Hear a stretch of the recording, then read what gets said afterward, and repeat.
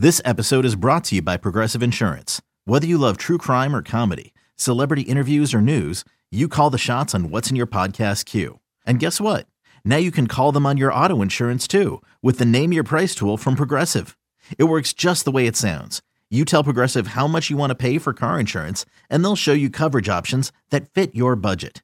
Get your quote today at Progressive.com to join the over 28 million drivers who trust Progressive. Progressive Casualty Insurance Company and Affiliates. Price and coverage match limited by state law. The Built by Bama Online Podcast presents Daybreak for Wednesday, May the 6th, 2020. Travis Reier, Senior Analyst for BamaOnline.com, with you 3 times per week, this time on a Wednesday morning, the morning after Cinco de Mayo. How'd you get through it? Really different this time around, right? Cinco de Mayo to go it was around Casa de Reier on Tuesday night. The local Mexican restaurant hooked us up with the fajitas. Not sure about where you're at, but in Tuscaloosa, you can get the curbside margaritas as well. And that was the case around here on Tuesday night. Not a big fan of the margaritas myself, but the wife is. And so kind of a ceremonial sip for yours truly. Sort of like St. Patrick's Day with the green beer. The St. Patrick's Day rolls around, you got to have at least a sip of the green beer for good luck, if nothing else. So we had Cinco de Mayo. Hope it was a good one for you. You had some sports-related news on Tuesday. Got a little newsy on Tuesday evening when Tua Tagovailoa revealed his jersey number for the Miami Dolphins. Tua gonna wear number 1. Figured maybe Tua might take, 2. Tua and 2 made a lot of sense, but instead, Tua going to follow in the footsteps of Warren Moon, Cam Newton, and most recently, Kyler Murray. All quarterbacks who donned the single digit, numero uno, for Tua Tagovailoa. Not sure why. When I think about NFL quarterbacks and number 1, I go to Jeff George in that abbreviated stint there with the Atlanta Falcons. Not sure why that is. Not sure why I do that, but I do. And certainly, again, there's been success in the number, maybe not to the extent of some of the traditional quarterback numbers, like 12. I mean, that's kind of the consummate quarterback number. Joe Willie Namath, Ken Stabler, Roger Staubach. More of maybe a 70s into the 80s type number, 60s, 70s, and 80s number 12 at the quarterback position. But Tua boldly going to step into that number 1 jersey down there in South Florida for the Dolphins. And Nate Oates, by the way, he keeps you busy. He keeps you locked in. He keeps you engaged if you're an Alabama fan. And certainly from the men's basketball perspective, that continues to be the case on the recruiting trail, as Brian Snow, the national basketball analyst for 247sports.com, reported on Tuesday after speaking with Nike Sibande. And I believe I've got that right because it's spelled exactly like the shoe Nike. 6'4" guard out of Miami of Ohio has narrowed his list of transfer destinations down to 5 schools: Alabama, Arkansas, Georgia, Georgetown, and Xavier for Nike Sibande. And yes, all 5 of those finalists are in fact Nike schools. Of course they are. And you weren't going to have maybe a Reebok school in that mix for a guy named Nike, but career numbers for Sibande, pretty impressive in his 3 seasons up there at Miami of Ohio, averaging 15 points and 5 rebounds, a career 34% three-point shooter, averaged 14 points or better in each of his 3 seasons in the MAC, made 95 starts while appearing in 97 games, and was the MAC Freshman of the Year in 2018. Now, if you're thinking about a Sibande in terms of an insurance policy potentially for, say, John Petty and or Herbert Jones, doesn't really fit that way. He's a sit one to play one guy. He's not a grad transfer. So this isn't really an immediate type impact potential addition for the 2020-2021 season. It's more about 2021-2022 from that perspective. But we'll see how the numbers continue to play out for this Alabama team moving forward under Nate Oates. Now, what we're going to do next, we're going to transition into today's primary topic, which is making the case for the Alabama Crimson Tide being home to the SEC's top offensive line for the 2020 college football season. A lot of things to like potentially about this next Alabama offensive line. You start with the 4 returning starters in the continuity that comes with that. But also, you're returning your offensive line coach in Kyle Flood for a second season there, leading up the big fellas up front on the offensive side of the ball. So we're going to do that next when Daybreak on a Wednesday returns on the Built by Bama online podcast right after this. Introducing the Two-Way V4, where groundbreaking fuel cell technology meets fresh foam cushioning for the ultimate performance. With Fuel Cell, each step feels explosive, delivering unparalleled energy return. Paired with fresh foam, experience maximum comfort throughout the game. Its lightweight textile upper offers support and breathability without sacrificing agility. Whether you're hitting the clutch shot or locking down the opposition, the Two-Way V4 gives you the tools to play at a high level. Learn more and purchase the Two-Way for yourself at newbalance.com. All right, let's get into it. Let's make the case for the Alabama Crimson Tide being home to the top offensive line in the Southeastern Conference for the 2020 college football season. And really to start, you have to look around at the rest of the league, consider some of the competition that's going to be out there for that title. And I think you have to look at Georgia after the last couple of years. But you also consider that the Dogs are incurring extensive losses following that 2019 season. Both offensive tackles, as you saw a week or so ago, went in the opening round of the 2020 NFL draft. When you talk about Andrew Thomas on the left side, Isaiah Wilson on the right side, Cade Mays is transferred out of the program, and perhaps most important of all, Sam Pittman no longer around to coach that group in Athens, having taken over as the head coach at Arkansas. You look to LSU, which is really where you probably should start, because it was LSU in 2019 that took home the Joe Moore Award that goes to the top offensive line in all of college football on an annual basis. That was the Tigers' front five a year ago. LSU, like Georgia, with some heavy losses up front. You expect Ed Ingram to jump in there full-time at one of those interior spots and elevate his play and essentially become another one of those NFL types there at the guard position. Austin Deculus, though, really the only returning starter for that group from a full-time perspective.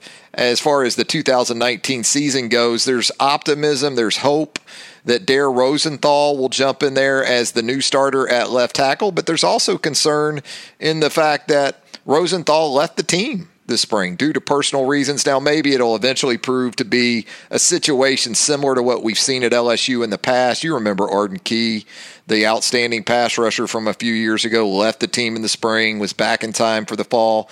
Perhaps that will be the case with Dare Rosenthal at LSU as well. You also consider Texas A&M for the simple fact that the Aggies are bringing back 4 starters to work up front with Kellen Mond at quarterback, Isaiah Spiller at running back, a couple of really talented second-year tight ends for Jimbo Fisher there in that offense. But if I was going to look at one group that will pose a serious challenge to Alabama for top offensive line in the SEC honors for the 2020 season, it would have to be Tennessee. Will Friend, former Alabama offensive lineman, offensive line coach for his pal, Jeremy Pruitt up there in Knoxville, he's got something. When you talk about frontline players, Will Friend's got a little something on that offensive line looking ahead. You know, similar to Alabama in some ways, just on the other side of the football, more about the defense. But, you know, Tennessee didn't really waste a lot of time with those 2 5-star offensive tackles from a year ago, Darnell Wright and Wanya Morris. For the most part, plug those guys in. By the midway point of the 2019 season, Wright and Wanya Morris were the starters for the Vols at the offensive tackle spots, probably even a little earlier than that. Then you combine the fact that Trey Smith, one of the more talented offensive guards to go through the recruiting process in the last 10 or 15 years, really could have been a tackle in addition to an interior lineman. even with the health issues that he had struggled through in the previous years, serious nature involving blood clots, Trey Smith picked up the slack there on the interior at the left guard position.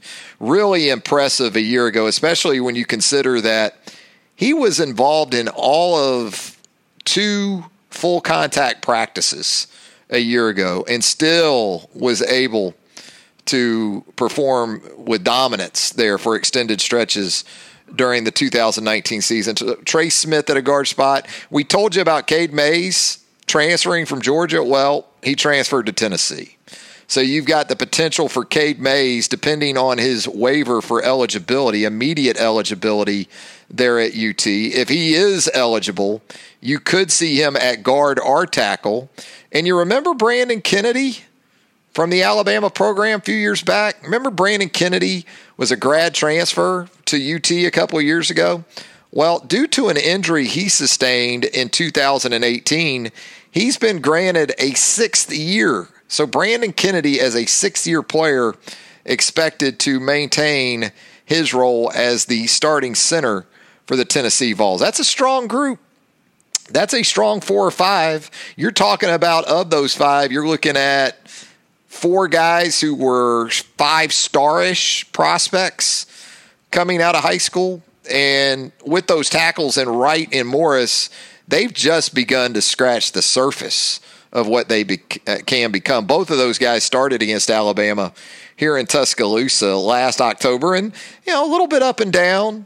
Had some penalty issues, had some issues from time to time in dealing with a couple of veteran edge players like Terrell Lewis and Anthony Jennings. I mean, we're talking about a couple of top 3-round picks there in those 2 vets. So you understood some of that, but I thought there were also stretches in that game here in Tuscaloosa where Wright and Morris accounted of themselves quite well given the competition. So I would have to go right now more with Tennessee as that other offensive line that could pose a hurdle to Alabama's group in terms of that top unit in the SEC mantle. Now, looking at Alabama, this is a group, brings back 4 starters.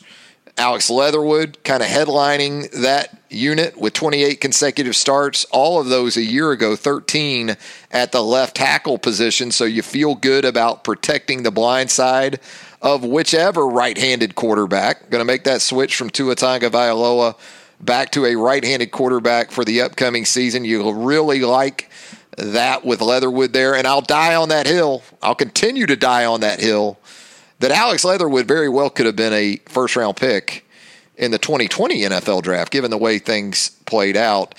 Evan Neal is a true freshman at left guard in 2019, gets 13 starts.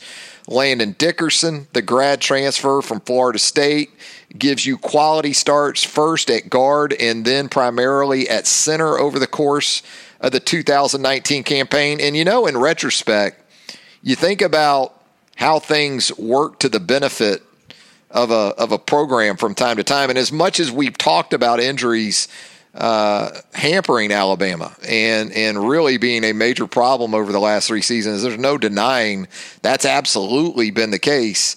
But in the case of Landon Dickerson, worked out pretty well for Alabama because Landon Dickerson had his 2018 season at Florida State cut short by an injury. And with that, he was able to qualify for another year. He was essentially going to need that 5th year. He was on a track in which he was going to be 4 and out at most. But with that injury in 2018, worked out pretty well for Alabama because without it, you're not looking at bringing back Landon Dickerson for a second season, whether it's at guard, whether it's at center, and continuing with that role from a year ago. Deonte Brown, right guard last year. When you look at Deonte's body of work over the last 2 years, it's essentially come out to 1 full season of starts. 8 starts a year ago, obviously had to sit out those first 4 games due to that NCAA suspension, which was a carryover from the end of the 2018 season. But Deonte, another 5th-year player. Landon Dickerson, 5th-year player. Alex Leatherwood, 4th-year player. Evan Neal, second-year player, 13 starts a year ago. So it's not just about ability and talent. You got a lot of starts, a lot of snaps between those four guys. And then you get into the candidates for that vacancy, with Jedrick Wills moving on to the National Football League, and a lot of different ways that thing could go. But I think if you're Kyle Flood, you feel good about your options. You not only have a quantity of candidates to choose from, you've got quality in that you can go with the combination that you absolutely feel best about. If it's Evan Neal at right tackle, you've got some opportunities at the interior spots. You've got Emil Ekiyor that you can play at center or guard. You've got Pierce Quick, who you can play at guard or tackle. The option that intrigues me still the most is Darrian Dalcourt. I think this guy's going to be a big-time player. We've talked about him a lot on BamaOnline.com. I still am intrigued by the potential for Darrian Dalcourt. And I know if you get a center as much experience as you got Landon Dickerson a year ago, that's usually something you don't mess with. You like what you have there because Landon's able to make checks, and he's a veteran, and that's where everything starts, and the communication and everything that goes on there in addition to the physical skill set that's required. But can't quite turn away from the possibility of Darrian Dalcourt at center and maybe Landon Dickerson at left guard with Evan Neal at right tackle. That's what I'm talking about. There are so many combinations. You keep Landon Dickerson at maybe center. You go with perhaps Emil Ekiyor, Pierce Quick. You've got guys we haven't even talked about yet that have played important football for Alabama as recent as last season. Chris Owens at the center position in 2019. Kendall Randolph was a second-team guard, but he eventually grew into a role as a additional offensive tackle and a tight end number that was important to Alabama a year ago. So when you look at what could ultimately separate Alabama from, say, Tennessee or any other offensive line in the league, it could very well come in the form of depth. Because whereas we outlined a starting five for Tennessee for you that is extremely impressive to hear laid out for you, what if one or two of those guys go down with injuries? Who's next for Tennessee at some of those spots? When you look at Alabama, there's 4 returning starters, there's 1 spot open, but then there's 4 or 5 guys that no matter how it plays out, you'd probably feel really good about. Not so much in terms of experience where Pierce Quick is concerned or Darrian Dalcourt is concerned, or even, say, Tommy Brown at the right tackle position, but certainly a lot in the way of quality. And, what's going to be interesting, too, for this group in terms of its ability to impress with the potential there for more emphasis on the run game, there could be more opportunities, obviously, to impose some physical dominance on opponents. And here's the thing. If the schedule comes off as it's set right now, you're going to find out about this Alabama offensive line quickly because USC has a couple of the top opposing defensive linemen on Alabama's 2020 schedule, including a projected first-round pick for the 2021 draft in Jay Tufele, Salt Lake City native. So there you go. Really, the biggest thing you worry about with this group is getting in its own way, because I think even from an injury perspective, it can withstand that type of scenario and continue to play at a high level. Need to clean up some of the pre-snap, some of the penalty issues. That's probably at the top of Kyle Flood's to-do list here in this offseason, and that's where the pandemic and the suspension of team activities and spring practice and all those things are a concern, not just in terms of getting that needed fundamental work and sort of trying to identify, initially at least, those 1 or 2 or 3 candidates for that 5th and final opening on this offensive line from a starting perspective. But, penalties were an issue, certainly, when you look to the second half, the fourth quarter, especially of that Iron Bowl loss to Auburn. More than a few there in that fourth quarter. Also, strength and conditioning. I mean, this would obviously be a time, ideally, maybe not so much, because I guess right now, with commencement in our rear view mirror from over the weekend at UA, I guess we would be moving into a break really in the college football schedule on the calendar, the interim period here between the end of the spring semester and the start of the summer semesters.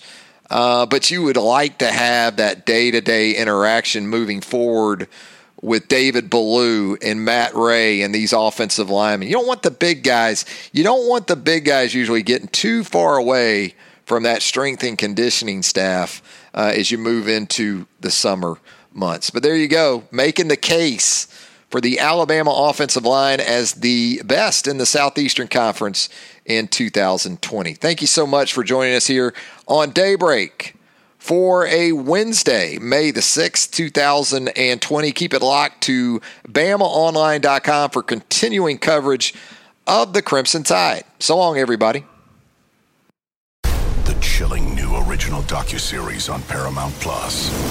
Why did he kill his family? The answer lies across the ocean in a woman named Sylvie. She's a Can model. Where desire leads to deception. I ended up spending $12,000 and $15,000 a day. It was addictive. I can't get you out. And obsession leads to murder. Who did this to your family? You can't really maintain a fantasy forever. Control Alt Desire, now streaming on Paramount Plus.